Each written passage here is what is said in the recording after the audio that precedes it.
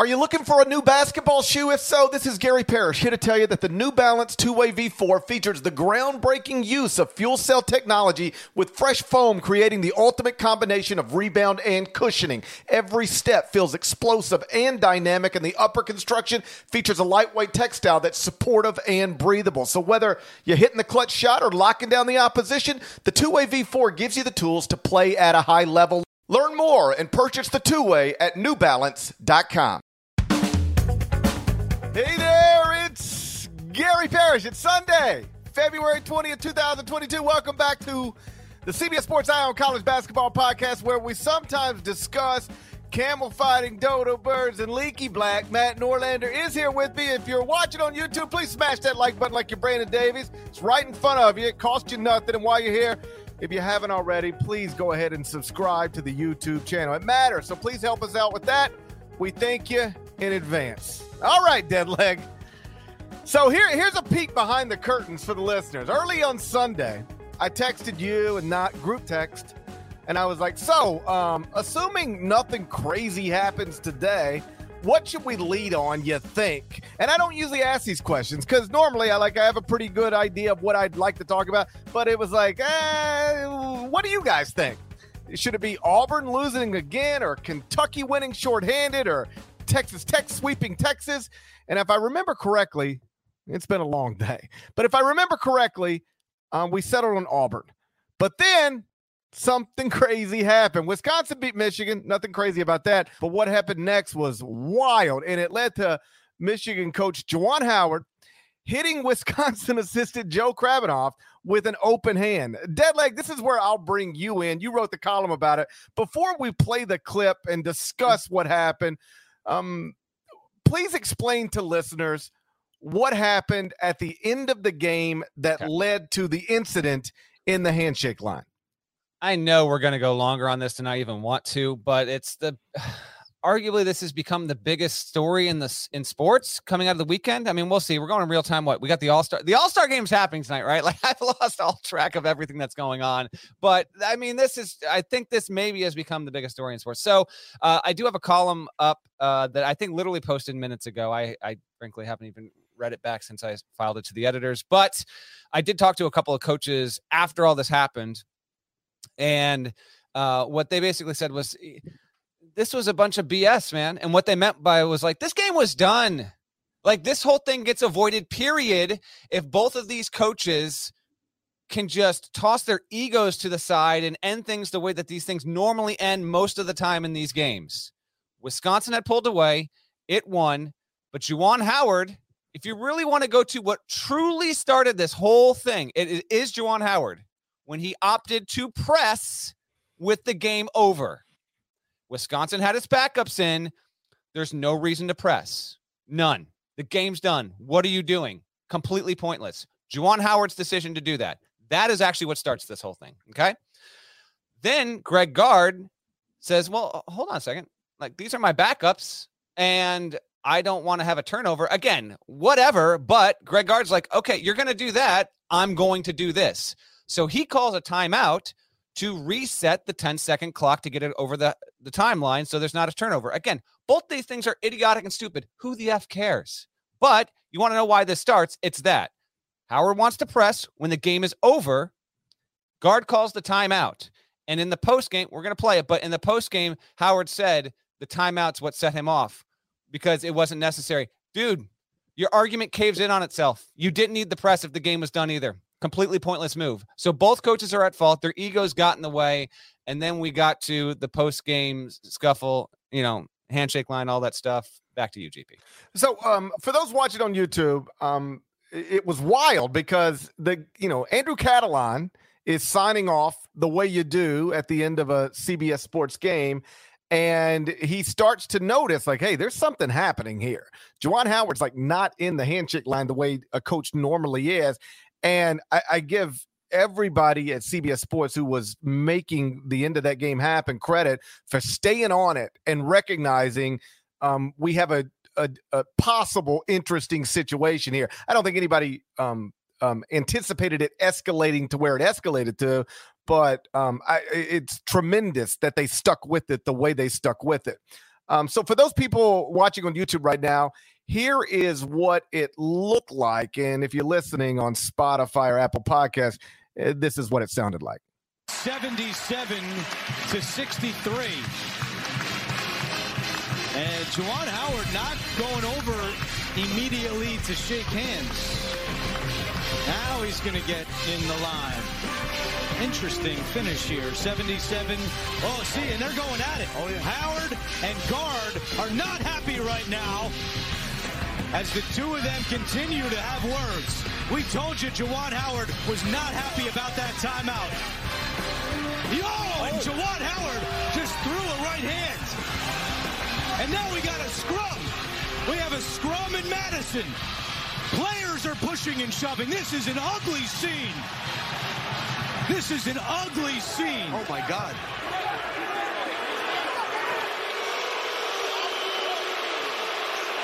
Trying to get separated, and there's no doubt it all stems from the timeout by Greg Gard. Now, that's not an excuse for this, but that is what angered Juwan Howard, and it spilled over into this. And you saw Howard and Greg Gard nose to nose. I knew he was. I wouldn't be happy either, but there's no excuse for this. Absolutely not. Zero excuse. Zero. This cannot happen.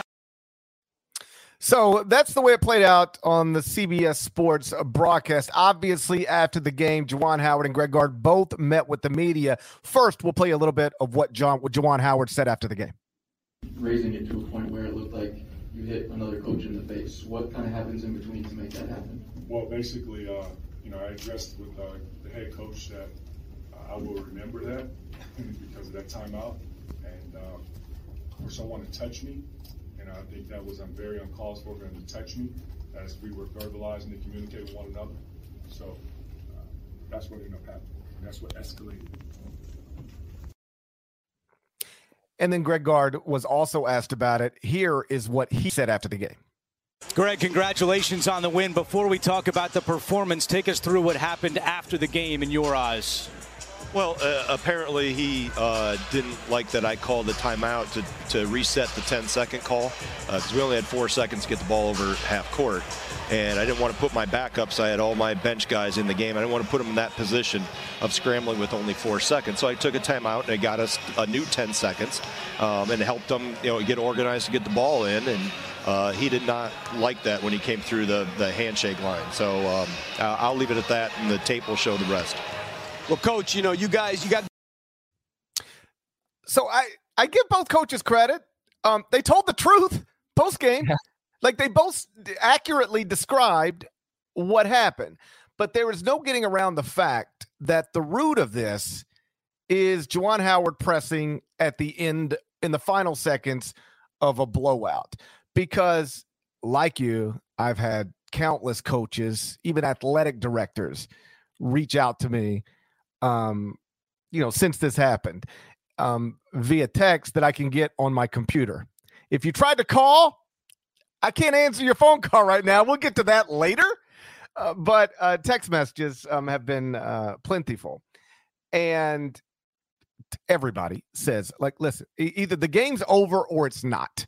And the coach on the wrong end of a blowout, it's up to him. Either the game's over or it's not.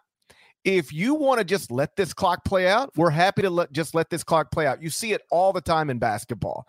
Hey, we're done. We're not guarding you anymore. Now you dribble at the clock. Sometimes you'll even see coaches commit a turnover, like let a shot clock, let the shot clock run out and just give the ball back to you rather than take a shot. Now, some other coaches aren't into that anymore because it plays into your computer numbers and they don't like that. But for the most part, once the team on the wrong end of it says, hey, okay, this is over, then it's over.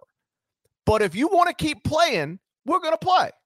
That seems to be the prevailing message from coaches I've talked to.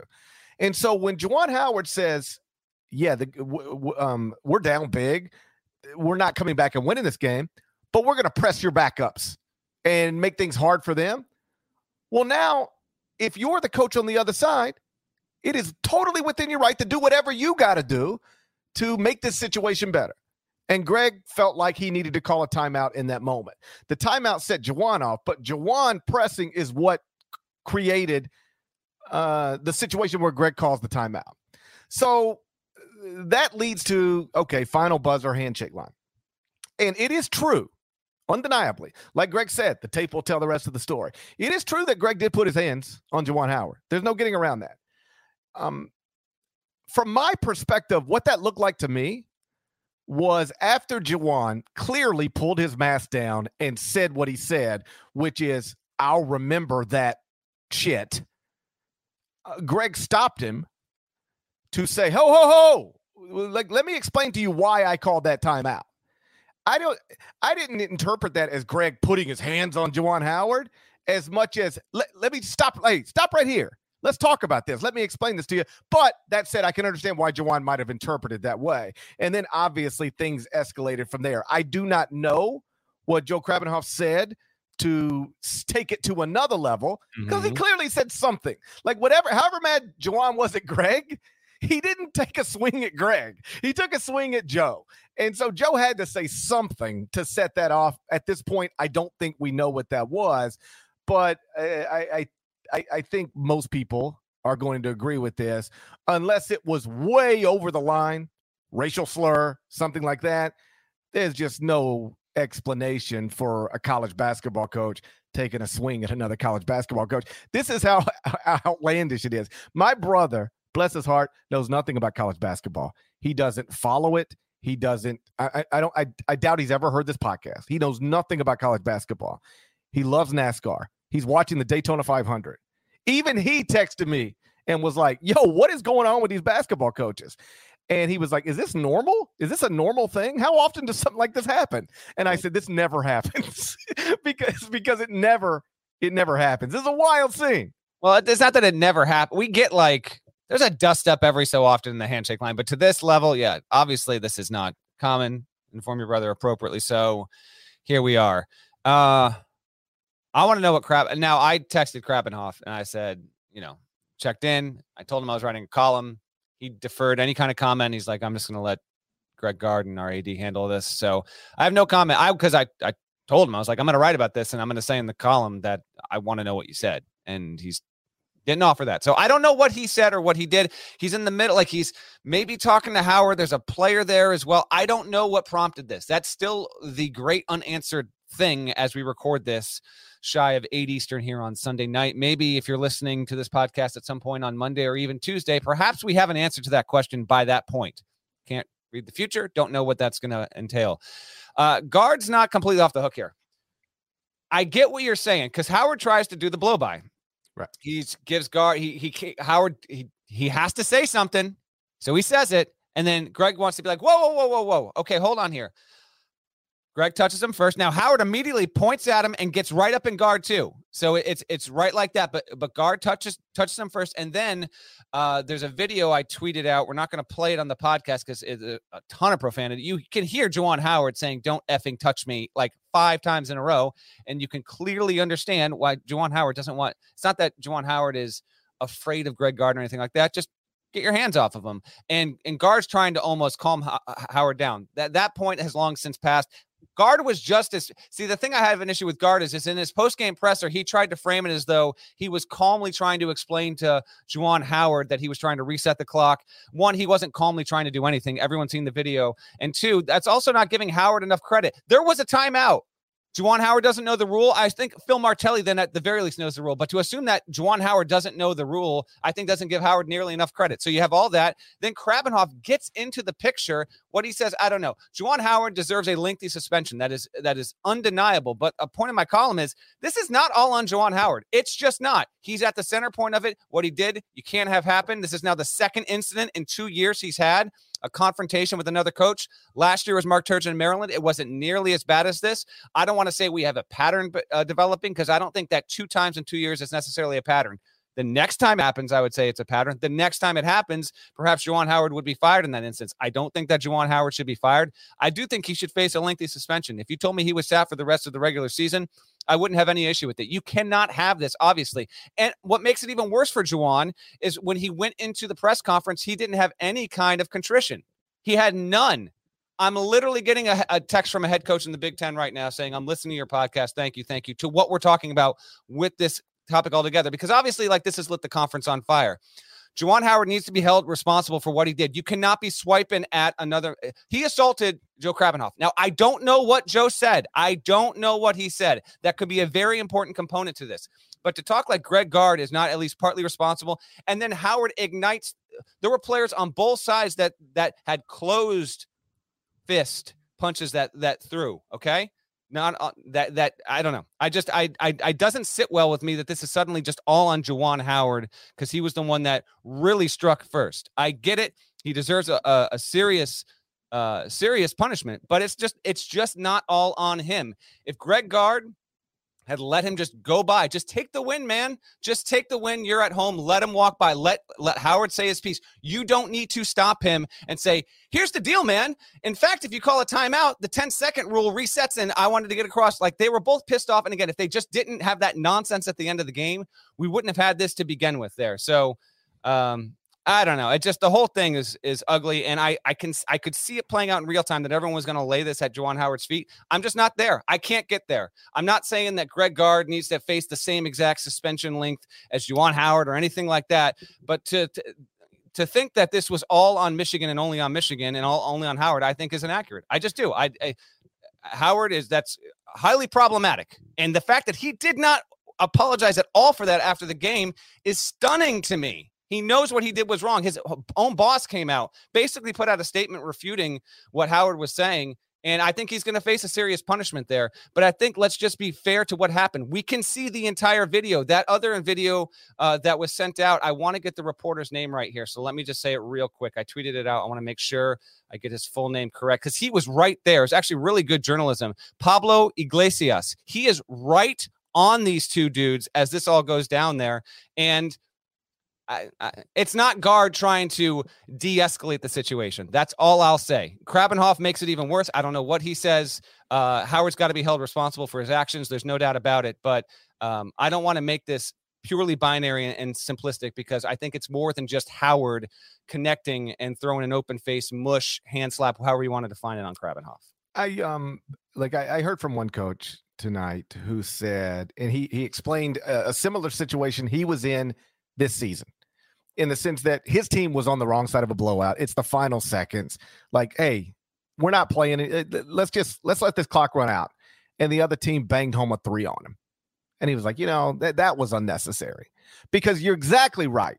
When Juwan says the timeout was necessary, the comeback to that is the pressing was unnecessary. Like, the timeout was unnecessary. Gotcha.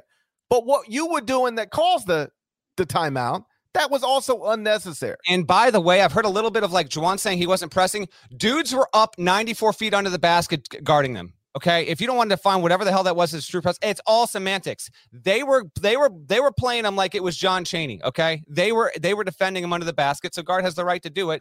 Shouldn't have gotten to that point. So this coach said, "Listen, we're on the wrong end of a blowout. It's the final seconds. Like, let's end this." And the other team, they got their subs in and they bang home a 3 at the end. And the coach said, yeah, that was unnecessary. And he said, I was a little pissed about it. But I think the phrasing he used is, I just took my ass whipping and kept it moving, And that is what I think most coaches would tell you you're supposed to do in that spot.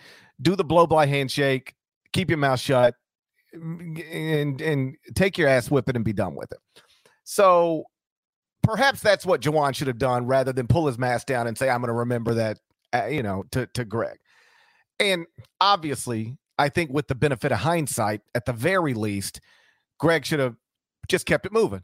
Hey, we just beat Michigan on CBS. Let Juwan Howard pop off.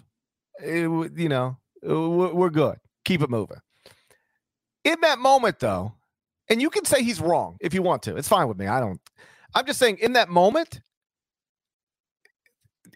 perhaps I can only see this through my own eyes. But if I thought the other guy was out of line first, pressing my backups at the end of a game that's already decided, and that's the only reason I called the timeout that he's mad about, and then he wants to pop off at me, my instincts would be, hey, yo, man, you caused this. Like, You're mad at me? I didn't want to call a timeout, but you're going to press my backups. Now I'm going to call it. Once you're going to keep playing, I'm going to keep playing. And in that spot, the best thing for me to do as a coach to help my players that are on the court is to call that timeout and reset the 10-second clock. Like, you want to pop off at me? You're the one that caused all this. I was happy to let the game be over. But you want to go 94 feet on my guys? Well, now I'm going to do what's best for my guys. With the benefit of hindsight, sure, it would have it would have saved us all. We'd be talking about Auburn right now if Greg would have just kept it moving. And we'll get there, yeah. But when Juwan Howard's going to pop off at me, if I'm Greg Gard in that moment, if he's going to pop off at me, my instincts are to, what? You're going to remember what? You're pressing my backups. Game's already decided. So what did I do? Call a timeout? That's what you're mad about? How about this? Deal? Don't press my backups when the game's already decided. I won't call a timeout that'll aggravate you. You could say Greg Gard should have just kept it moving and not say anything, and I'll agree with you.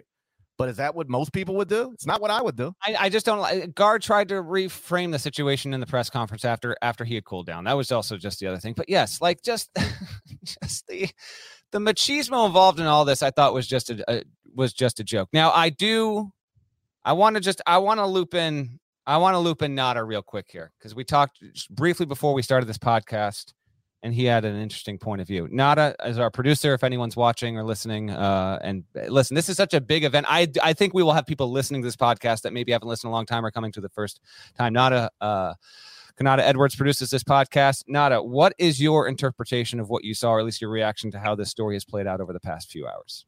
At least to start this, and thank you for looping me in on this, but the first thing I come to, like, Greg Gard is just as, and Norlander, you've been on this, Greg Gard is just as responsible for this as Juwan Howard is.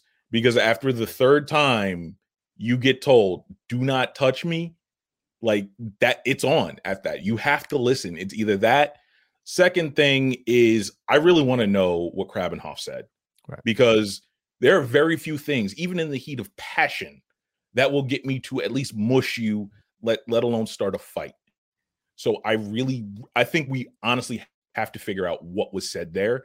And then the third one, and I know you disagree with this one, Norlander, a kid, none of the student athletes that threw punches or anything else should be facing a suspension on this. This was mishandled from the adults by the adults from jump. I'm okay with none of the kids receiving the suspensions. Let the coaches take all the hits on this, and let's move forward. I will say this. Okay. Like, on the long list of reasons a head coach can't do something like this is because your players are going to follow you. Like, once you throw the first whatever that was, slap, mush, punch, open-handed, whatever, once you take it there, your 19 and 20-year-olds are taking it there. And now you've got this ugly scene that could have obviously gotten a lot worse than what it was, but what it was undeniably bad. And so that's the other reason you just cannot have a coach go there, because once you take it there, like if one player takes it there, everybody might not be on board with it. But once you see your coach take it there, now it's on. And what you saw in the subsequent moments was evidence of that. I do think not as accurate in the sense that, what on earth did Joe say that set Juwan off like that? Because this all started, like, Juwan Howard might not even know who he is. Right, and I want to be clear that I am not accusing Joe Krabbenhoft of saying something completely inappropriate. We just don't know. I'm not accusing him of saying anything. I have no idea what he said. I want to know what prompts that kind of response out of Juwan Howard. That's the thing, because there is nothing Greg Gard did or said that made Juwan Howard want to smack him. But right. Joe Krabbenhoft said something that made Juwan Howard want to smack him. And I don't know what that was, but it's got to be. Juwan was mad at this guy. Like, have you ever been in an altercation? Like, you're mad at this guy right in front of you. What does this guy over here got to say to make you turn your attention over there and pop him? I have no idea, but it's got to be something. I don't know. And that, no, not a. Well, I highly disagree. The players have to be suspended. If there is players close fist throwing punches on video, the league will not stand for that. So yeah, they're going to be suspended. The adults absolutely made this. They instigated the situation. They made it worse. And once Howard went after Krabbenhoft, then it was suddenly on. And like Michigan, they're in this, like they're trying to get into the tournament. The season been disappointed. These guys are pissed. And then suddenly, like, it is the just brutal concoction of a loss, highly competitive environment. They just kicked your tail. They pulled away at the end. You see your head coach, the guy you talk with, the guy that leads you every day. He suddenly throws a hand, and then you feel like you just want to get out some frustration. I get it, but they're going to be suspended. I don't know how long, and I don't know which player specifically will get that, but you got to sit players if they throw punches. Like there's just, you cannot not do that. It would set a brutal precedent. My biggest question is how much of a punishment will those players get versus Howard? And then I don't anticipate Guard will face a suspension of any kind. But I hear what you're saying. I do hear what you're saying on that, Nada. And there are certain perspectives that, frankly, Parrish and I don't have that we need to be empathetic to and respectful of. So I wanted to give you voice to that as well, because I think that's also an important component of the confrontation and how it played out. Yeah, I would assume Greg Gard faces no real punishment. Let's define the baseline of punishment at a suspension. I would imagine Greg Gard gets no suspension. The players who threw punches on video, they're going to face a suspension. And Juwan Howard's going to face a suspension. I think it stopped short of termination, although there were plenty of people, even like legitimate media, not just randoms, but people who have real jobs in media saying that he should be terminated for what he did. I'll stop short of that. I don't like I'm not there. Yeah, I'm not. Yeah, I don't like throwing around termination for one bad moment, although I recognize, like, by definition, one bad moment could lead to life in prison, right? Not as it relates to this, but I'm just saying there's a lot of people in prison who are there for one bad moment, one bad decision. I'll stop short of Juwan Howard should be fired. I'm not going to go there. But does he deserve to be punished in some way? Yes. And I'm assuming he will. And the fact that his athletic director pretty quickly came out with a statement that wasn't really trying to, weave here and weave there. It was like, hey, the statement more or less was, I'm paraphrasing here, but like, whatever led to this. There's no excuse. I got it. There's no excuse for that. I'll let you. Court Manual says there is no excuse for any of our staff or student athletes to get into a physical altercation with others, regardless of instigating factors. I reached out and apologized to Chris McIntosh and President Coleman. They're with Wisconsin. And President Coleman has reached out to the UW Chancellor Blank to apologize for the totally unacceptable behavior. We will review the situation more thoroughly and work with the Big Ten Conference as they determine their disciplinary actions, and we'll determine if any further disciplinary actions are needed. Ward Manual is, of course, exactly right. Side note, hello to everyone new to the Eye on College Basketball YouTube chat. Where you guys been, man? We got some fun episodes on the regular here, so it's great to see everyone so well behaved too. Wow, this is an amazing thing we've got going on YouTube right now. We all encourage very healthy, friendly, respectful dialogue. Thank you for stopping by. That's about all I got on this, Parrish. I think we'll get something in an official capacity on Monday. Hell, maybe we'll get something late Sunday, but I bet you the Big Ten comes down on this on Monday. Michigan's next game is at home against Rutgers on Wednesday. That's when we'll get all disciplinary action. Oh, by the way, Michigan's next 4 games are all at home. Yeah, I would think the Big Ten acts pretty swiftly here. I mean, everything's on video. We've got pretty good audio. They're probably going to want to know what Joe Krabbenhoft said, but it should be noted, it's not like Juwan post-game tried to justify what he did by saying, you should have heard what this guy said to me, or what this guy, like, he didn't go there at all. So, perhaps we'll find out. Maybe it'll be a mystery forever. But it seems clear to me, Juwan Howard, whatever the punishments are when they are levied, the most severe is going to be aimed in the direction of Juwan Howard. I'd be shocked if that's not the case. So Wisconsin, Michigan wasn't the only thing that happened this weekend, although it feels like it. We'll get into some other things next. First, though, a word from our sponsors. Come on. back on Paramount Mountain, where entertainment lives. Look, amigos, cave paintings of all who live here.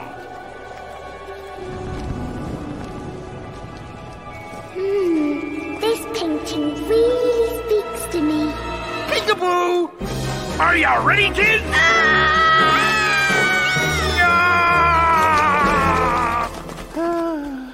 I always do this. The all-new Hyundai 2024 Santa Fe is equipped with everything you need to break free from the dull work week and embark on an adventurous weekend with your family. The Hyundai Santa Fe's features like available H-Track all-wheel drive, standard third-row seating, available dual wireless charging pads. You've got the H-Track all-wheel drive so you can take on those dirt trails and kick up some mud. Or the third-row seating gets your whole family in to experience the thrill together. The dual wireless charging pads make sure that no one gets stuck in the great outdoors with a dead cell phone. Think about those adventurous activities you can do. Like me, taking a ski trip up with the family, maybe going on a camping expedition, anything and everything. Learn more about the all-new Hyundai Santa Fe at HyundaiUSA.com. Call 562-314-4603 for complete details. Did you know that while over 60% of Americans dream of starting their own business, less than 20% of them take the first step? The reason? Building a business is tough. Taylor Brands is simplifying the business journey. From launching and managing to growing your business, Taylor Brands isn't just another tool. It's your online business partner from launch to success. With Taylor Brands, building your dream business becomes an effortless experience. Their comprehensive platform guides you through every step, ensuring you have everything you need in one place. From LLC formation to bookkeeping, invoicing to acquiring licenses and permits, and even setting up your bank account, Taylor Brands handles it all seamlessly. And our listeners will receive 35% off Taylor Brands LLC formation plans using our link, taylorbrands.com/CBS Sports. That's TAILORBRANDS.com/CBS Sports. So start your business journey today with Taylor Brands. So dead leg. The first bracket reveal was Saturday morning, live on CBS, America's most watched network of stars. Gonzaga was the number one overall seed. Any surprises among the selection committee's top 16 seeds? Man, that feels like 5 days ago. Surprises? Like genuine surprises? No, I didn't think so. Quick question to you before I answer yours. I'm going to fire it right back at you. I saw that you tweeted out your top 16 matched the committees. I know that's not in order. What was, if you happen to know it, what was the biggest spot discrepancy? It couldn't have been more than one or two, I would think. No, it was actually fairly significant, but it was interesting. Their top 16 is my top 16 as of Saturday morning. Like I tweeted the top 25 in one Saturday morning, like I do every morning, and the first 16 schools were the first 16 schools for them as well. So it's just sort of funny. Every morning I get somebody, most mornings, several somebody telling me I have no idea what I'm doing and I'm an idiot and I'm biased. And turns out like I pretty much got it. And the reason is because I rank teams, and we've talked about this before. There's a million different ways to rank teams. You can put an emphasis on, any number of things, but I try to prioritize body of work. Other things matter, injuries, how you've been playing lately, computer numbers, all that stuff. But I try to, especially this deep into the season, prioritize body of work. So every year, the first bracket reveal and my top 25 and 1 lines up pretty well. And this year it was 16 of 16. But I did have them in slightly different order. And the biggest discrepancy, Baylor. I thought Baylor at 5 is a little high based on the way they had been playing, based on they just lost a key rotation player. I have Baylor as a 3 seed right now, and they had Baylor as the best number 2. Not something I'd scream and fight about. You know how much I love Baylor, but I was surprised that Baylor, the biggest surprise for me was that Baylor was number 5.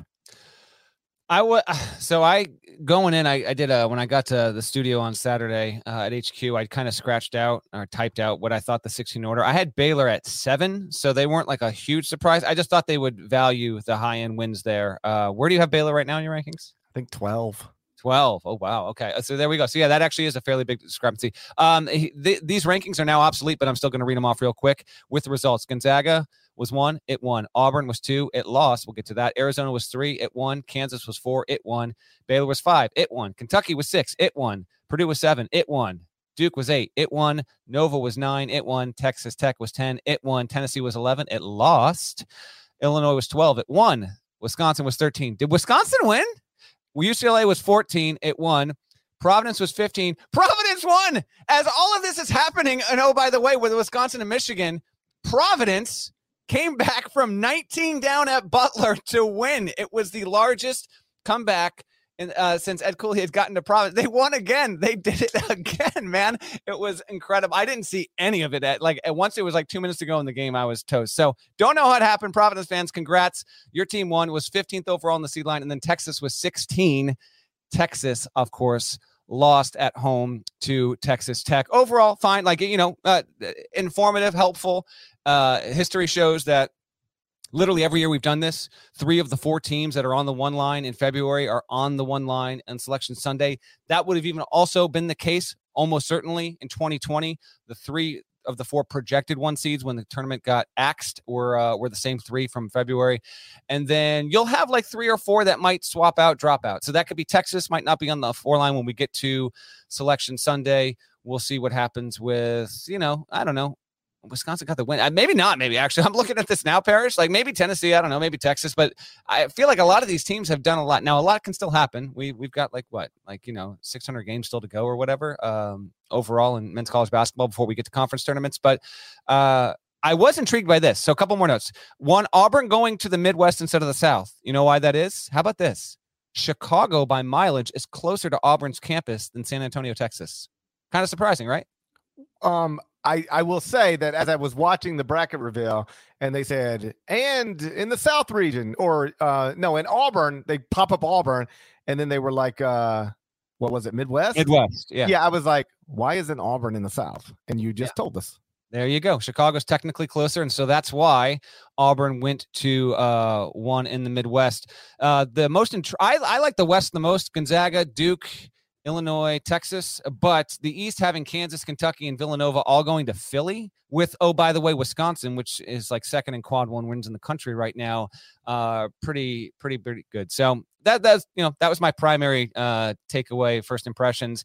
It was interesting to see this come out, and then Auburn, all of 3.5 hours later, if that, take a loss against Florida when Jabari Smith had 28. Auburn still projects as a 1 seed at this moment. That loss doesn't knock them off the 1 line, but it would right now. I think we can accurately say that it's Gonzaga and then Arizona. And then if you want to debate Auburn or Kansas, you can. I think actually still Auburn would be there. I would have Auburn at 3rd overall and then KU at 4. Yeah, I mentioned how Baylor had been playing, but they obviously got another win on Saturday. But at the time the bracket reveal was happening, Baylor was 3-3 in its past 6 games with a season-ending injury to a rotation player who played, I believe, around 22 minutes per game. So that's why I do have them lower and would have had them lower than the selection committee. But whatever. Again, I didn't think there was anything too crazy there. I did think it was interesting that Houston was. Has been a top 10 team most of the season, and they got completely left out. And I think that was right. Houston, as of yesterday, had 0 quadrant 1 wins. Now they got a quadrant 1 win on Sunday in a wild finish, but they didn't have one as of Saturday. So I thought that made sense. Anyway, selection committee, I thought they did the top 16 looked pretty good to me. I can't disagree. You want to tour around and talk about these results here? Yeah. So just some big bullet point stuff from the weekend. Auburn is now 2-2 in its past 4 games after that loss at Florida on Saturday. Kentucky rallied from 13 down to beat Alabama without Ty Washington and Xavier Wheeler. When they went 13 down, I was like, okay, well, this is what they look like without their starting backcourt. And then they just put on a show the rest of the way. Oscar Tshiebwe was excellent again. Texas Tech completed the regular season sweep of Texas. And did you hear it? Somebody tweeted audio, iPhone footage from inside the arena. When Chris Beard got introduced inside the Irwin Center, it felt like you could hear more boos. Really? than cheers. Yes. Okay. He got booed at home by the Texas Tech fans that showed up at the Erwin Center, so that was something. Like you mentioned, Providence came from 19 down to win at Butler. Illinois won at Michigan State. I'll let you take it wherever you want to take it. I will start with those, and then we'll tour around elsewhere. Texas Tech. How about this? So they get the sweep of Texas, only strengthen their credentials at this point. I was looking after we did this highlight on Saturday with Hakeem Dermish, the host of that marathon afternoon. Great stuff working with him. We noticed here's Texas Tech at Oklahoma, or home versus Oklahoma, at TCU, home versus Kansas State, at Oklahoma State. Right now, Texas Tech is 21-6. Mark Adams has a better start through 27 games than any coach in Texas Tech history. He's, Chris Beard did things that had never been done in Texas Tech before. Well, now Mark Adams already has done that, right? So it's viable that the Red Raiders could be 25-6 going into the Big 12 tournament. If they do that, they'll have 4 losses in the league ledger. They're probably not catching Kansas, which has 2. Baylor also has 4. But TTU could be a 2 seed in the Big 12 tournament. I actually think it's got an outside shot, maybe even better than that, at being a 2 seed overall. There's no outright bad loss on the schedule. It just has losses on the road to teams that might not make the tournament. Oklahoma, won't spend too much time on the Sooners, but Oklahoma's now 14-13, and it didn't win on the road. It wasn't even competitive against Iowa State.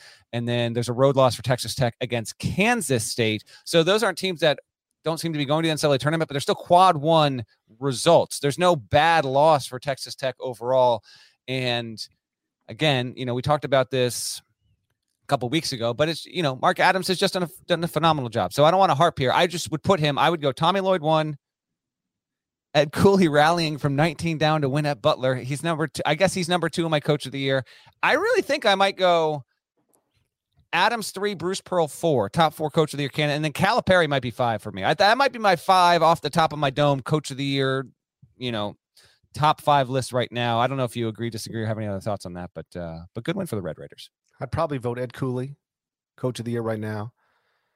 Tommy Lloyd, Mark Adams in some order, the next 2. What Ed's doing with this Providence team is incredible. And I know that Tommy and Mark both inherited good situations, but they've made them great. You can't say that you knew Texas Tech was going to be this good unless you had Texas Tech being this good in the preseason. And you can't say you knew Arizona would be a number 1 seed unless you had them projected that way in the preseason. Just because they inherited nice situations doesn't mean that they haven't done incredible jobs to get those places where they're at right now. And it's wild to look at. It'll be the AP poll on Monday, the top 25 and 1 right now. 1 Gonzaga, Mark Few Zags, 2 Arizona, Tommy Lloyd's Wildcats. It's just sort of wild that it's Mark and his longtime assistant at the tip top of the sport right now. Agreed. He's done a great job. Auburn losing 63-62. Lemon Booty. What was Wendell doing? Hold on. There's a Lemon Booty situation going all around here because Florida had the game more well in hand, and then it was just trying to give it away. Just give it away. How about the stat of the weekend? Walker Kessler did not have a block in this game. Stunning. Did not have a block. Colin Castleton played damn well. He had 19 points, 8 boards, 3 blocks himself, a pair of steals. They needed him to come up big. Tyree Appleby scored 26, including a huge 3 that they wound up needing there. Auburn takes, it takes a loss. Has not, you heard the stat, right? Like I also tweeted it out. I can't trivia time you here. Like the stat with Auburn's drought at the O-Dome. You're aware of it? Trivia time. Okay, ask it. Let's see if I can get this. Get it within 2 years. It's right if you get it within 2 years. Last time Auburn won at Florida was what year? Last time Auburn won at Florida. Oh boy, I bet it's been a while. Let me preface by saying I have no idea. I didn't hear this. Okay. I'm going to go 2002. 1996. Yeah. A man named Daniel Werfel was tossing the pigskin for the Gators and the old ball coach winning the Heisman. That's how long ago it's been. That's how long it's been since Auburn won at Florida. That's frankly, it's mind-boggling. And the streak still continues there. Florida, in getting the win, resuscitates its NCAA tournament case. 17-10 now. just a mammoth win. Florida's got another good one on a neutral over Ohio State. And then elsewhere, there's just not a lot. So this was significant. Gators next have Arkansas on Tuesday night. Win that, and then we'll start talking Florida fans. But I thought that was pretty. Significant. Kentucky winning without its starting backcourt. Well, let's sit on Auburn for a second because you got more. Okay, I didn't know. Florida was up 7 with 91 seconds left and almost gave the game away. Like Auburn had the ball, 7.5 seconds, down a point. Yes. The interesting thing about Auburn, or among the interest, or just a noticeable thing about Auburn. Tell me how many other teams you could say this about. Might be done in terms of national title contenders. Their 2 best players are not end of game players. Like you can't just throw the ball to either one of them and say, go make a play. Jabari? No. He doesn't bounce it. He doesn't really bounce it. He can do some. Now, they couldn't get him the ball in that play, and he wasn't even trying to get the ball. I don't know why. That was weird. The whole game was weird. We've been waiting on Jabari Smith to have like the kind of game he had, and then Auburn loses it, and then they didn't even get him the ball. I gotta have him taking the shot, but they couldn't get it to him. It was a weird spot and all that stuff. The problem is for him to get a shot there, it's almost got to be a pick and pop. You cannot. Like, you can throw the ball to Paulo Banchero and say, now go win the game. Mm-hmm. You can't really throw the ball to Jabari Smith and say, go make a play. He's not a put it on the floor guy right now. I saw this stat a week ago, maybe, and I apologize. I cannot remember where I saw it or who said it, but it was interesting that he had made, I might be slightly off of the numbers, but the point, the sentiment's true. It was like he had made 42 jumpers in the SEC. Yeah. Like jump shots with 43 dribbles. He does not bounce it. He catches and shoots. That's a good stat, my man. I was unaware. It was something like that. So it's wild when you're watching the end of that game. It's like, well, how do you not get the ball to Jabari Smith? He's the number 1 pick of the draft, maybe. And the reason is because you can't just throw it to him. And say, go make a play, because that's not really what he does right now. And then the other best player is Walker Kessler. And you don't really throw the ball to a 7-1 big, and that it's just it was a tougher situation for Bruce Pearl and for Auburn than I think it appeared on a surface level. And so the interesting thing about Auburn is that they've got these 2 incredible talents in Jabari Smith and Walker Kessler. And yet in that moment, you probably have to rely on Wendell Green or Katie Johnson to make you a play. And those guys can both make plays. They have done it this season. But boy, when they don't, it's like triple frustrating for Auburn fans, because your instincts are to say, why is that the person who's got the ball in his hands at the end of the game? But and I'm not and I cannot defend Wendell Green. He was determined to take a shot, but he didn't take it when he had it, and then he couldn't get it. And then he was like, let me throw it to Walker and couldn't get it there. And even if Kessler would have caught it clean, I don't think he'd have been able to get a shot up in time. It was a disaster of a final possession. But, for those people who are just saying there's 7.5 seconds left, get it to, side out of bounds, get it to Jabari Smith and let him go. He's not really built to do that right now. I'm eager to see the Auburn experience in the NCAA tournament and what exactly they do in those spots there. Because statistically, Jabari Smith is a very reliable mid-range, long-range shooter, but it's about getting him those shots and getting him to be successful in that spot. Kentucky doesn't have its starting backcourt.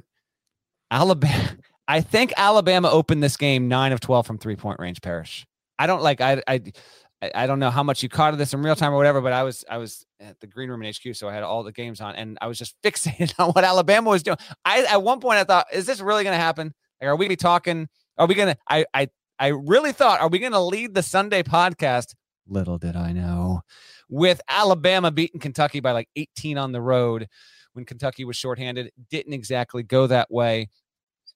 I don't have much here on UK other than to say, you have to still continually put this team on the short of all short list. I'm talking top 3, top 4, most likely national champion contenders for what it's able to do. It's not at full strength. It gets another, like, just an, oh, by the way, Oscar Tshiebwe, just like, yeah, cool. 21-14. That do it for you? And meanwhile, like, Jacob Toppin played well. Kellen Grady went off for 25 points. Keon Brooks had a good game with 18.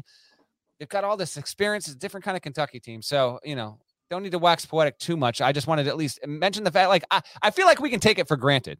They got down big against a tournament team that's beaten quality opponents, was on fire, and then, like, they're down 13, and then Kentucky, they just flipped it without their starting backcourt. A lot of teams can do that, so I just wanted to give them a little love. Any thoughts on that, or keep going?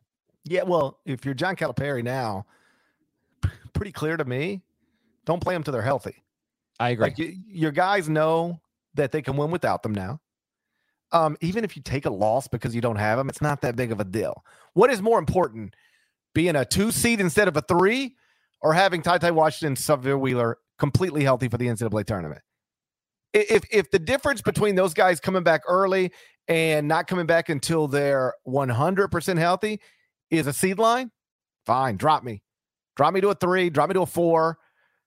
Maybe you could get a 1 if they came back now, or you might be a 2 otherwise. Let me be a 2 then. I want my guys healthy at the start of the NCAA tournament. And I think John is on the same page with that. I think he understands that. I think it's why he set them both out on Saturday. And I don't think you'll see either one of them come back until they're ready to go, because I'm with you. When that team is healthy, they're good. They're good when they're unhealthy, but when they are healthy, it reminds me, and it's more of a modernized version of this. And I'm not comparing it in any way other than the way I'm about to describe it. I remember those back-to-back Florida teams that won national titles, and they weren't the most talented from an NBA perspective, although they had, like, I think Torian Green even got a cup of coffee in the NBA, but, like, Corey Brewer obviously played, Al Horford, Joakim Noah. They had NBA players, they're real talented. But more than that, it was just a well-constructed college basketball team. They had a point guard who could score, a real shooter right beside him. Corey Brewer was this, lockdown wing defender. You had 2 really good bigs. Fast forward all these years, you really don't want 2 bigs like that anymore. I mean, you can figure it out, I guess, but you don't want them. It's not the way basketball's played anymore. But this Kentucky team, like, you've got one incredible big. You've got a modernized 4, multiple ball handlers on the court when healthy at all times, multiple shooters on the court at all times. It's just a really well-constructed. John, over the years, has had some super talented Kentucky teams that weren't well-constructed. It was just like, we got 5 5-stars. Now let's figure out how to get them to play together. This team was put together with, like, it appears with a real purpose. It's well put together. It feels like he knew these are the things that I need to win with at a high level. And so let me find those things. Multiple point guards, multiple shooters, an incredible big, and then give him space. Don't play another big with him. Give him space to be what he can be. I like that team a lot. If you told me they were, cutting down nets in New Orleans, it would not be a surprise. Agreed. Okay, picture this. It's Friday afternoon when a thought hits you. I can spend another weekend doing the same old whatever, or I can hop into my all-new Hyundai Santa Fe and hit the road. With available H-Track all-wheel drive and 3-row seating, my whole family can head deep into the wild. Conquer the weekend in the all-new Hyundai Santa Fe. Visit HyundaiUSA.com or call 562-314-4603 for more details. Hyundai, there's joy in every journey. Robert Half research indicates 9 out of 10 hiring managers are having difficulty hiring. If you have open roles, chances are you're feeling this too. That's why you need Robert Half. Our specialized recruiting professionals engage with our proprietary AI to connect businesses of all sizes with highly skilled talent in finance and accounting, technology, marketing and creative, legal, and administrative and customer support. At Robert Half, we know talent. Visit roberthalf.com today. Let's tour around here. Iowa gets its first quad 1 win, 75-62 over Ohio State. Keegan Murray goes for 24. EJ Liddell only had 15. Impressive win, like wire-to-wire win on the road. Big one for Iowa there. Are they in your rankings or no? Iowa? Yeah.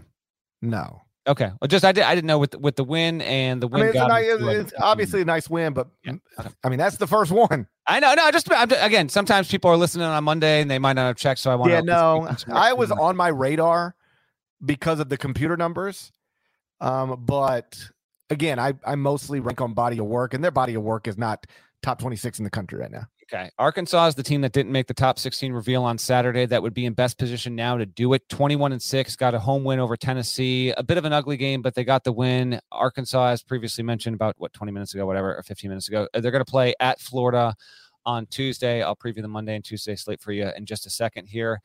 Illinois won at Michigan State. Michigan State made it close late. Tyson Walker finally had like a huge game, but Illinois holds on, and in doing so keeps pace, at least in the Big Ten. Michigan State's hopes of finishing atop the Big Ten ledger, even if it would be in a shared fashion, is done. Sparty is 9-6 in the league. Meantime, you've got Purdue, Illinois, Wisconsin tied with 4 league losses overall. Kofi Cockburn maintains his case for first-team All-American and National Player of the Year. Chase, you just, again, we have such a crowded field for this, and I think it's absolutely fantastic. UConn won 72-61 over Xavier. Xavier's still okay, but like it's really slipping here. But I wanted just to bring this up because James Bouknight was courtside and he got ejected. Now, I still don't know what he got ejected for. I didn't have the volume on that TV, and there was just so much going on. I didn't follow up. But then he just instead the official kicks him out, so he starts making his way up, and then he dips right into the student section. I can't share it on the pod because I haven't shared it with Nada. I had 2 people direct message me photos of them hanging out with Bouknight in the student. Because I asked, I want video or photos if this is actually true, because a buddy of mine who was at the game said Bouknight got kicked out. Instead, he walked right into the student section. And I said, this is awesome, but you better not be lying to me. And so then I sent out a tweet, can I get evidence of this? And sure enough, James Bouknight, who's an NBA player, it's All-Star Weekend. He wasn't in any of the festivities. I thought that was just a power move, man. Did you happen to see that? I did. If you're an official, don't you just have to? I get it. He was on the court with his phone. I get it.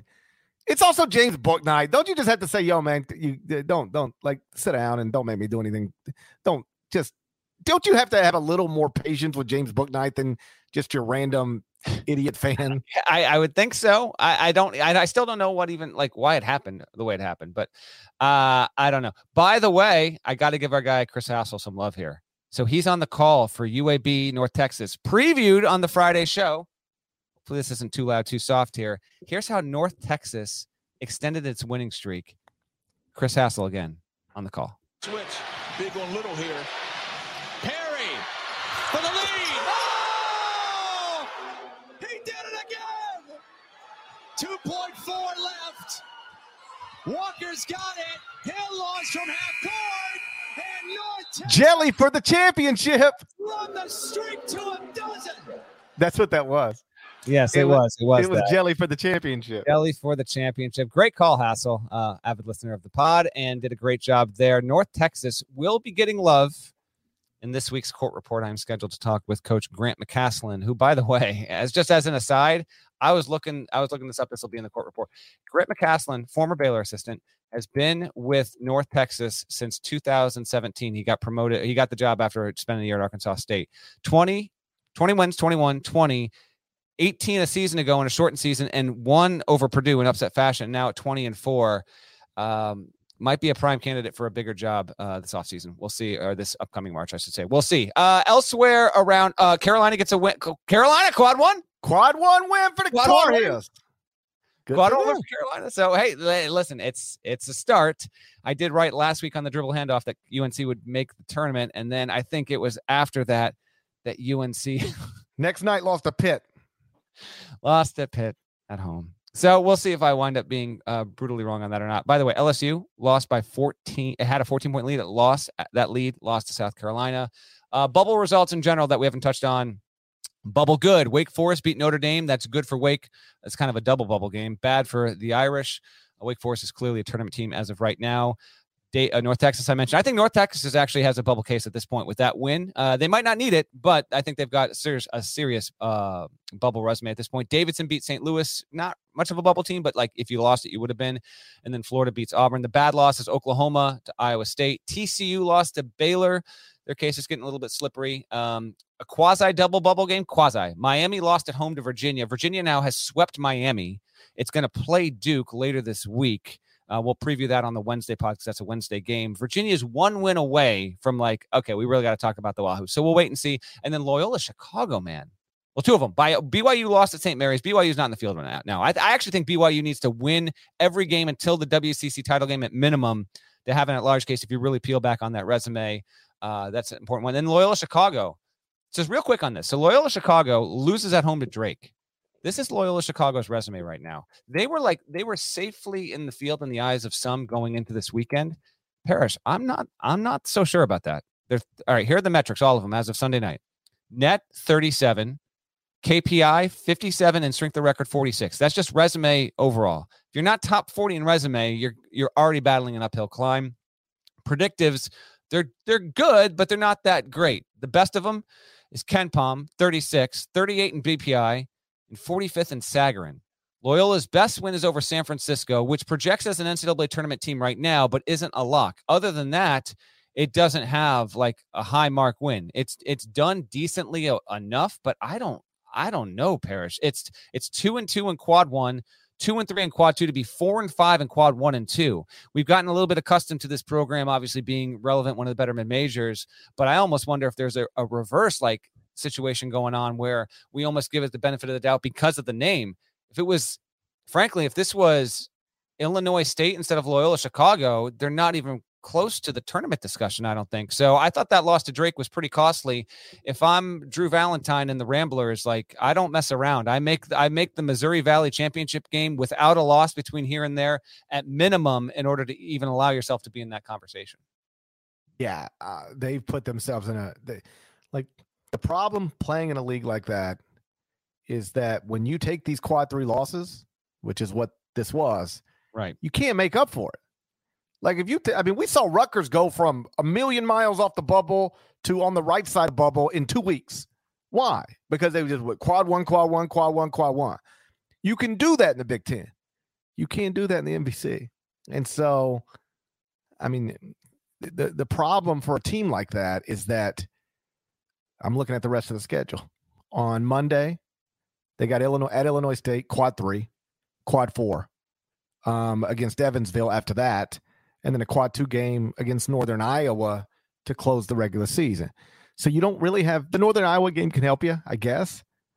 I don't even look at quad 3 wins and quad 4 wins. It's like they don't matter. Yeah, you just can't lose the game. You can't lose them. They don't matter. They literally don't matter. In terms of if you're building a resume, they have no value. None. Yeah, right. I don't even look at them. If you ask me right now, how many quad 3 wins I have no idea. I don't even look at them. The only time quad 3 and quad 4 games matter to your resume is if they're losses. And so when you take one, you got to be able to make up for it. And when you're in a league like this, there's not really great places to make up for it. I would advise them not to lose again. I agree. I think BYU and Loyola Chicago were the two teams that lost on Saturday who I would advise not to lose again. And if you lose again, it better be the last game possible to even make it a chance, and that's in your conference championship games. One other thing from Saturday, I put Darius McGee on the one of the college all-star teams that we did for a little fun exercise. If you haven't listened, go back and listen. He promptly dropped 39 against Stetson, so certainly living up to the billing there. And then on Sunday, SMU rolled Memphis Tigers. We're done. Creighton won over Marquette 83-82. Blue Jays, they're there. They're kind of getting there, man. They've won 5 starters. Yes, and now they've won 5 in a row. They're introducing themselves to the conversation. That's all. Marquette's kind of sliding right now. Lost 4 of its past 6, and one of those wins was at home against Georgetown. Creighton, I don't know how many the Big East is getting, Parrish. We'll probably get into that as we get closer to March. But it went under the radar because everything did on Sunday with what we saw happen there. But between that and then you mentioned the Houston game, just a couple of intriguing results. Houston getting that awesome double overtime win in dramatic fashion, I thought was pretty good. All right. You want to tell us what we got to look forward to on Monday, Tuesday? Indeed. So Monday is mostly slow. You've got Baylor at Oklahoma State at 9:00. You've got Indiana at Ohio State, which is at 7 on FS1. That's the best game to keep an eye out for. UNC is at home against Louisville, so it's one of those like, don't give us a reason to talk about you, Carolina. Just go win at home as you're supposed to do. Get the win, because a loss is obviously highly damaging. But otherwise, the game to watch is Indiana at Ohio State. Indiana's both these teams are actually kind of licking their wounds a bit right now. And then on Tuesday, and oh, by the way, before we get out of here, Paris is gonna. I don't know the story either. I'm eager to hear why the hell your phone is in New Jersey right now. On Tuesday, Villanova plays at UConn at 8:00, but you've also before that at 7, you've got Arkansas against Florida, which is pretty intriguing. San Diego State, Boise State at 9:00 on CBS Sports Network. Parrish will be in studio for CBS Sports Network.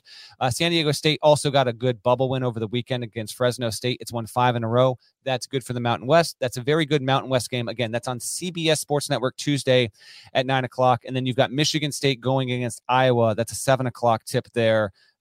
Iowa can, that's a quad 1 opportunity, certainly a good opportunity for them. So that's what to watch for on Tuesday. We'll, of course, be back here on Wednesday morning to recap everything. And I think that's all we got from a college basketball perspective. Now it's time to hand the mic back over to GP because, actually, one more promo thing. Parrish and I are going to be on, I think we're going to be on Andy Katz's March Madness podcast. So you're going to get us again on Monday if you'd like, in a different format, venue. It'll be available at some point on Monday. If you're unfamiliar with it, go find it. We're gonna talk with AK about all that stuff. That'll be on Monday. So even more podcast goodness with us if you'd like. And now you need to explain why the hell you're talking to us from a New York City hotel room. And once we're done podcasting here, you have to go leave and go into New Jersey to retrieve a cell phone. What a nightmare. Why is life so hard? So everything's going well today. I got to the airport early, stress-free. And it's not always stress-free, me getting to the airport, because I'm always doing a million things, and I'm often cutting it too close. Had my wife and kids take me to the airport, drop me off. Stress-free. Everything's good. Get on the flight. Perfect flight. Everything's good. Get in the car. Brings me straight to my hotel. Couldn't have been more pleasant. I travel with a lot of stuff. When did you know? I have a radio equipment, podcasting equipment. I'm a 3-bag traveler. Garment bag, suitcase, and then radio equipment case. So I got a lot going on. As we're approaching the hotel, the gentleman, my driver, he needed me to sign something because we have a car service picks us up. And sometimes you have to sign something. Other times you don't. I have no idea why. Sometimes the drivers say, hey, I need you to sign this. And other times they don't ever say a word to you. I don't know why one is one and the other's the other. But this gentleman, he said, can you sign this for me, please? I said, of course. So I set my phone down, signed it, got out of the car, got my bags, went to check into the hotel, and went, son of a... I recognized it immediately. Ran back outside. He's gone, baby, gone. And what you have to understand about my phone situation is my phone is not just my phone. My phone is my wallet. It has my credit cards, driver's license. Yeah, you got that. You got that great little. I did not think about this when I knew. Yeah, you got that great little holder case deal. This is a problem for you. What are you doing here right now? Why are we podcasting? I have no phone, no driver's license, no credit card. Like, if it weren't for the fact that I stay here every week and the people at the front desk know me, I wouldn't have even been able to check in. What if we got Jersey listeners right now who did not like our Juwan Howard segment and they're just on the run? They're just looking for it right now. like I go to the front desk at the hotel and they're like, Mr. Parrish, because they're great. And I'm here they actually do know me. Hey, good to see you again. I said, hey, I got a problem. I just left my phone, which is my wallet, in the car. I don't have a credit card. I don't have a driver's license. I don't have anything. And they were like, well, we'll just check you in and you can bring us, but let us swipe a card later. Perfect. But God bless them, by the way. Because what happens if they just say, if I'm just a random and they're like, you can't check in without an ID and a credit card? Well, I'd be homeless right now. I'd be on the streets of Manhattan. So, I was literally about to I was just about to say podcasting from your cell phone. That's not true. No, you do not have it. I don't have it. So, I reach out to our travel coordinator, who is awesome. Shouts to Chinadu. And I was like, yo, man, here's the deal. I don't even know how to get in touch with this guy. Can you try to help me get in touch with him? So he gets in touch with him. The driver is awesome, but he lives in New Jersey, 45 minutes from this hotel. And Chinadu was like, because I texted him. I can text from my computer, but cannot FaceTime or anything like that, best I can tell. And so I texted Chinadu. That's a good question. Sorry to interrupt. Can you only FaceTime or call if the phone is within range? That's a good question. I think it's got to be connected to the same Wi-Fi. There we go. Because like for the first time ever, I had to like text my wife and say, hey, if you need me, you're going to have to call the hotel room, whatever, because I don't have a phone. So if you need me for any reason, I call the hotel like it's 1986. Just to recap, this is now 2 times in the past 2 months. One time your wife gets a call from someone on Instagram, a woman who has DM'd you. She made weed cookies. And now you have called your wife to say, babe, I don't have my phone anymore, so you might not be able to get a hold of me. It's a hell of a deal. So I've got to take a car. I got to take a car to New Jersey, except how do you even get an Uber with no phone? It's a hell of a deal I done found myself in. What are you doing? Somebody is suggesting. So Chinadu, God bless him. He was like, I texted him and I said, hey man, have you heard anything back about my phone? He said, yeah, it's in, let me get you the exact place. I wouldn't say the exact place on a live podcast. I'm not going to say, just the city. The man who has a very strict principles about extortion. Let me just protect you against yourself. It's in a place called Carteret, New Jersey. Do you know that place? I don't even need to know if you had to go that far with this. It's 45 minutes from here. So I text Chinadu. I'm like, yo, have you heard anything about my phone? And he said, yeah. He said, I'm about to go get it. What should I have done right there? Because what I did was, he said, I'm going to go get it and bring it to you. Ooh. Which sounded awesome. But then I was like, this is this dude's day off. Yeah, it's not his problem. It's not. That's what I told him. I said, man, this is not the way you're going to spend your day off, going and fetching my phone. If you do that, you're buying him a $500 gift certificate to like a super nice steakhouse kind of deal. That's the trade-off if he does it. That's what you got to do. Okay, well, I told him no. I said, I don't want you spending your Sunday going and getting my phone because I'm an idiot. I'll go handle this. And then I Google mapped it and I'm like, God damn, 45 minutes to like it's about to be 9:00 at night. I got a million things to do. So somebody in the comments here just suggested I text the driver. He's a driver, probably coming back into Manhattan tomorrow, right? You're text not him living like that.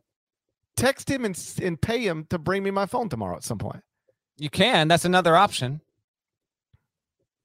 Do you have the driver's number, or are you texting your own phone hoping the driver reads the text message saying, No, hey, I've got the driver's number. I got the Chinadu fetch the driver's number. I got the driver's number. I've been texting with the driver tonight. I told him, I was like, I can't be there till about 9:45 tonight. Is that too late? He was like, no, it's fine. Is it in my best interest to save 2 hours of real time tonight? Mm-hmm. Watch the All-Star game, watch Euphoria. Shouts to Sydney Sweeney.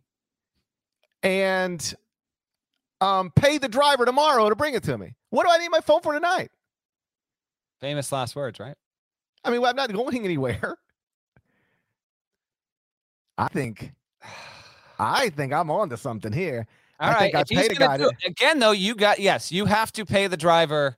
I mean, we're talking. So you're saying he brings it in tomorrow when he's already going to be driving into the city anyway? I'm assuming he works for a car service. He's got to be coming back to Manhattan tomorrow. It's his job. Keep in mind, Uber there, Uber back is probably going to be $150 total. Something you're like that. paying this driver minimum $250 to bring you your phone, though. Minimum. That's what you should be doing. Minimum. I think you pay the driver. Yeah. Oh, pay the driver. But I'm talking minimum $250. 250. I probably go at least. I probably go at least 3. He's already in Manhattan. No. He's retrieving your phone. You're paying him minimum 250. Go 3. Yeah. Or you go get it tonight, and you still got to do something for this guy. It's not just your phone. Your wallet. There is no denying I'm going to pay him, and pay him well. But is 250 really what it costs to get this done? If it is, it is. It's fine. Yeah, I think so.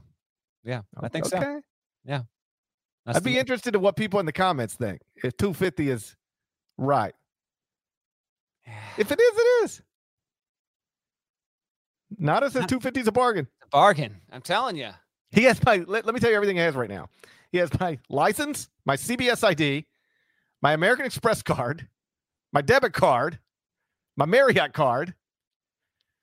I'm not going. And my actual phone. I'm not going tonight with all that. I can't. That's me. But if you can, more power to you. I mean, it's already 9. It's about to be 9 o'clock at night. I can text, so I can communicate with people through my computer.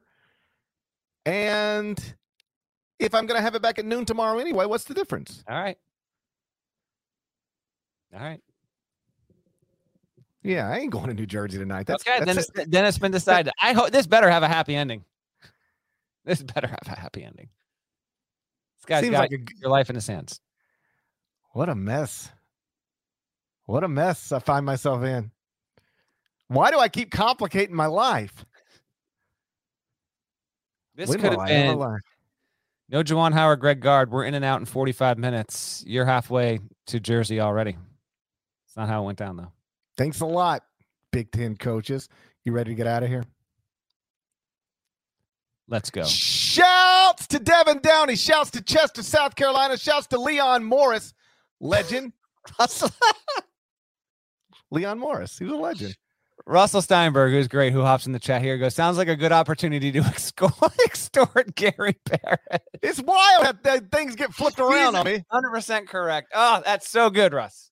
Oh. It's all flipped around on me. Shouts to Larnell and shouts to Eric Liss. Let me tell you about Eric Liss. Got a message a few months ago from his girlfriend, Carol Ann. And she said her boyfriend, Eric, turning 22 on 2/22/22. How about that? And she had asked him, they was in conversations like, hey, what do you want for your birthday? And he said the only thing he wants for his birthday is a shout out on the Ion College Basketball Podcast. So she set out to see if she could make that happen because she's sweet. And so she reached out, given that I'm the one that does the shout outs, she reached out to me and I said, you know what, Carol Ann, I have the power to do that. Just please remind me the weekend before 2/22/22 because there's no chance I'll remember this. I can't even keep up with my phone. And so she reached out over the weekend and reminded me, and so here we are. Shouts to Eric Liss, who is from Chicago. There we go. Go Bears. Student at Missouri and loves UCLA and Mick Cronin. I don't know how all that works. I don't know how all that goes together. I think we should just take the credit for Cronin UCLA. As far as I'm concerned, he probably didn't even know until he listened to this podcast. So shouts to Eric and shouts to Carol Ann. Hope you guys are having a wonderful night. Again, thank you to the most well-behaved comment section in the history of this podcast. Just flawless, right? Well, hold on. I keep seeing things at the bottom. I don't even know what this means, but I kept seeing things, and it was like so-and-so's been blocked for 5 minutes. What has to happen to make that happen? Yeah, exactly. Nada, talk to me about what goes on when you're blocking people. Look, when we start bringing up 25, 30-year-old trials, and we start saying people are part of the jury, yeah, that'll get you blocked. I never know what's going on with those comments. In all sincerity, appreciate you, Nada, and to the majority of people in the comment section, you made it fun, and I apparently this was one of our most watched episodes, which is no surprise because you got a Howard thing that's gonna inflame the masses. Let's get the hell out of here. Thank you guys for listening once again to the Ion College Basketball Podcast in the middle of the dumbest pandemic of my lifetime. Just got dumber tonight. All I had to do was pick up my phone. All I had to do was pick up my phone. If you're not subscribed, please go subscribe anywhere you subscribe to podcasts, including Apple Podcasts and Spotify. Leave 5 stars at both. Over at Apple, leave a nice review. Like, write some words. There's more of us than there are of them. Don't ever forget that. There's more of us than there are of them. If you're watching on YouTube, smash the like button. Brandon Davies, you know he would do it. And if you're not subscribed to the YouTube channel, please knock that out. God willing, I'll have my phone back at some point in the next 24 hours. And we will talk to you again on Wednesday. Till then, take care. What a night.